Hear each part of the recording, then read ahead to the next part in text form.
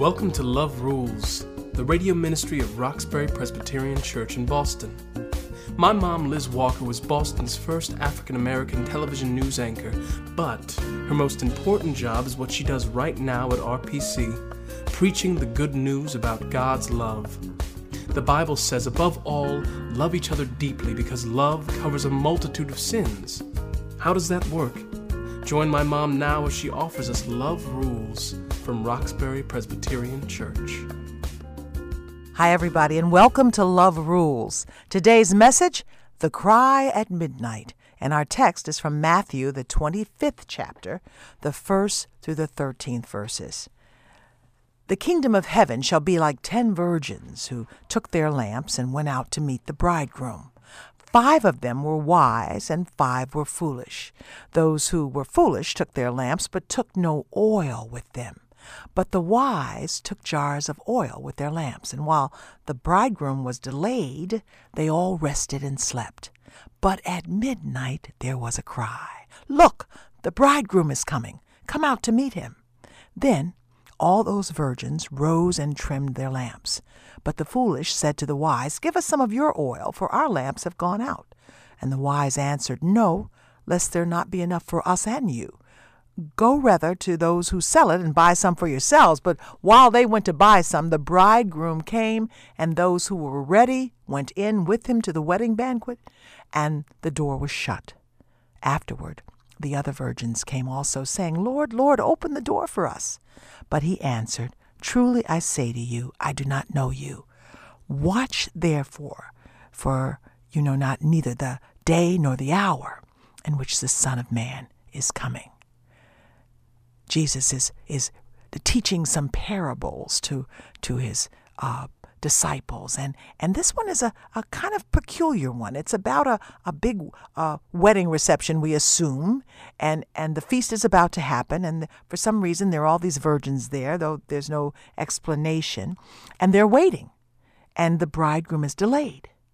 And it's really the story that brings up the idea of what we're doing between the first and second coming of Christ. How are we going to be ready for God's return? How should we live until he comes? But the text I want to pay a particular attention to today is verse 6. But at midnight there was a cry, "Look, the bridegroom is coming. Come out to meet him." But at midnight there was a cry. You see, there is a significance, a spiritual significance in this notion of midnight. We take midnight for granted in this 21st century. We live in a 24/7 world. You can go to the store 24/7. You can be online. You can work. I mean, the world is moving at such a pace that no one really appreciates midnight. But you see, in biblical times, when they kind of followed a natural rhythm of life, midnight was important. Midnight is significant. Midnight is that darkest point in the night. It's the point when danger lurks. It's the point of great darkness, a time of great unknown things. Midnight spiritually is the point where the rubber meets the road, when decisions are actualized, when it's do or die. Midnight can be the moment of the unexpected. So we really should think about midnight, even though our lives probably take us right through midnight. We should not take midnight for granted. When I was working in humanitarian work in South Sudan, where there was no infrastructure, no electricity, you were very aware of the rhythms of nature. So dark was dark and night was night. And if you didn't have a flashlight or build a fire, you understood exactly what midnight was about. And when we would go to sleep in our different tents, I would put everything I needed in case of emergency, in case a fight broke out, in case something happened that I didn't know was going to happen. I made sure that I had my flashlight, my Bible, my passport, my shoes right there by my sleeping bag, so that if I just had to grab for them, I knew where they were. Because you couldn't go to bed without making sure everything was ready in case of the unexpected. And that's what this text is about. You don't know what's going to happen in life. Nobody wants to get that call at midnight.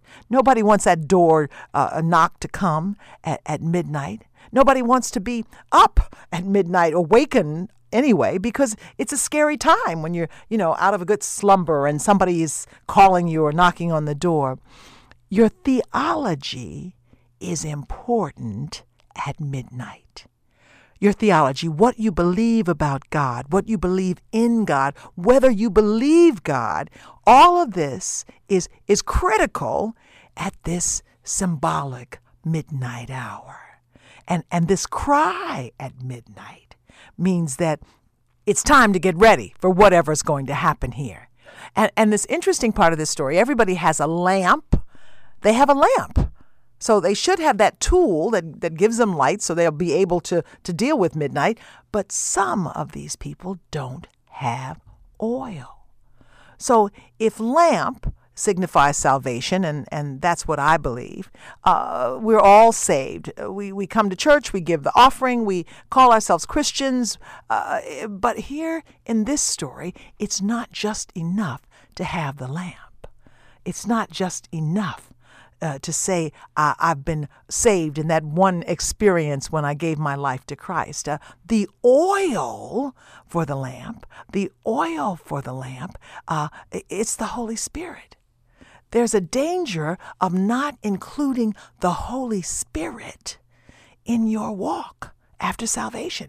We talk about the Spirit a lot, but do we really seek the Spirit, open our spirits up to the Spirit? The foolish virgins took their lamps, but had no oil with them. You see, there's a gap between God's giving us the Spirit and our receiving it. I am so thankful you've joined us today. Remember, Love Rules is totally listener supported. Won't you make a donation right now to keep this program on the air? Log on to roxburypresbyterianchurch.org and click on Giving. That's roxburypresbyterianchurch.org. Click on Giving. Thank you. God bless you. We're talking about the cry at midnight and being prepared for anything, being prepared for Jesus Christ when he comes again, but just being prepared. We live our lives as Christians in preparation for eternity, but that's also preparation for midnight. And we call ourselves saved, but there's more to it than just that one-time occurrence of salvation. We have to have the oil of the lamp, which I believe is the Holy Spirit. And if we don't include the Holy Spirit in our day-to-day walk and in our lives and what we do in our service, then we are missing an integral part of our walk. The Holy Spirit actually grants us the gift of faith. We don't create faith, but we help ignite it by being open to the work and presence of the Holy Spirit. You know, so many people don't like to talk about the Holy Spirit because they think it's a ghost or they think it's going to make us act crazy and some people think that's exactly what the Holy Spirit does. And I believe this is God we're talking about, so it can be all a wide range. But I definitely think it's wrong not to include the Holy Spirit. Some people say they have faith in God when really what they have is a casual acquaintance with God. The Holy Spirit is the person, and it is a person, it's a he, who seals the deal. So you really can't ignore the notion of the Holy Spirit. Some younger people don't, they just feel uncomfortable with talking about it. But you need to invite the Holy Spirit deeper into your spirit. And how do you maintain the presence of the Holy Spirit? By being open to it, but also you've got to pray. You've got to pray for this presence. You've got to pray for the Holy Spirit to rain down on you. You see, God wants our total dependence, which only comes through spending more time with God. How much time do you spend in quiet? How much time do you spend on your knees, desperately seeking the presence of God? So this midnight analogy is perfect, because it's not just what we don't know is going to happen. Midnight is that point where we can cry out. We can cry out for the Holy Spirit to come deeper into our lives. We can cry out for the Holy Spirit to rain down into our spirits.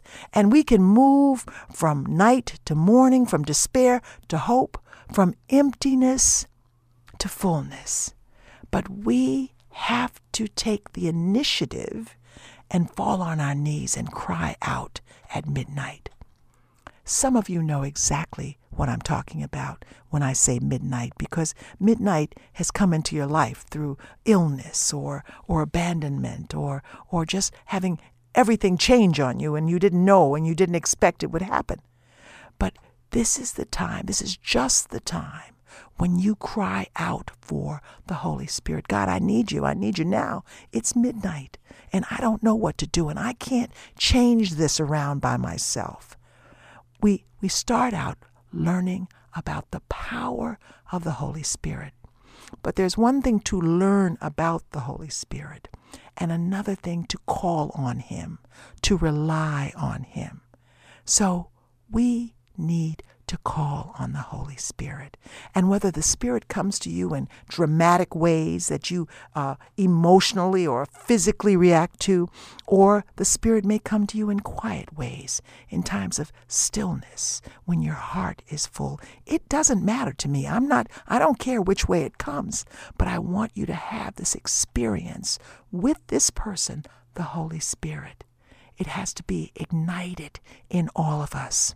I pray that your church, that my church, that your body, that my body, that all of us have a revival of the Spirit this year, that 2017 is our time to be ignited, on fire with God's Spirit. Because I think that in missing this person of the Holy Spirit, we are missing a full experience on our Christian journey. So I'm asking you to join me in praying for the power of the Holy Spirit. Wherever you are right now, God, we're just asking that you would come deeper into our lives, deeper into our circumstances, deeper into our ministries, God. Ignite us by your Spirit, Lord. And we're not going to claim that we can do anything on our own, God. We are totally dependent on you. That's our cry, God. The midnight hour has come.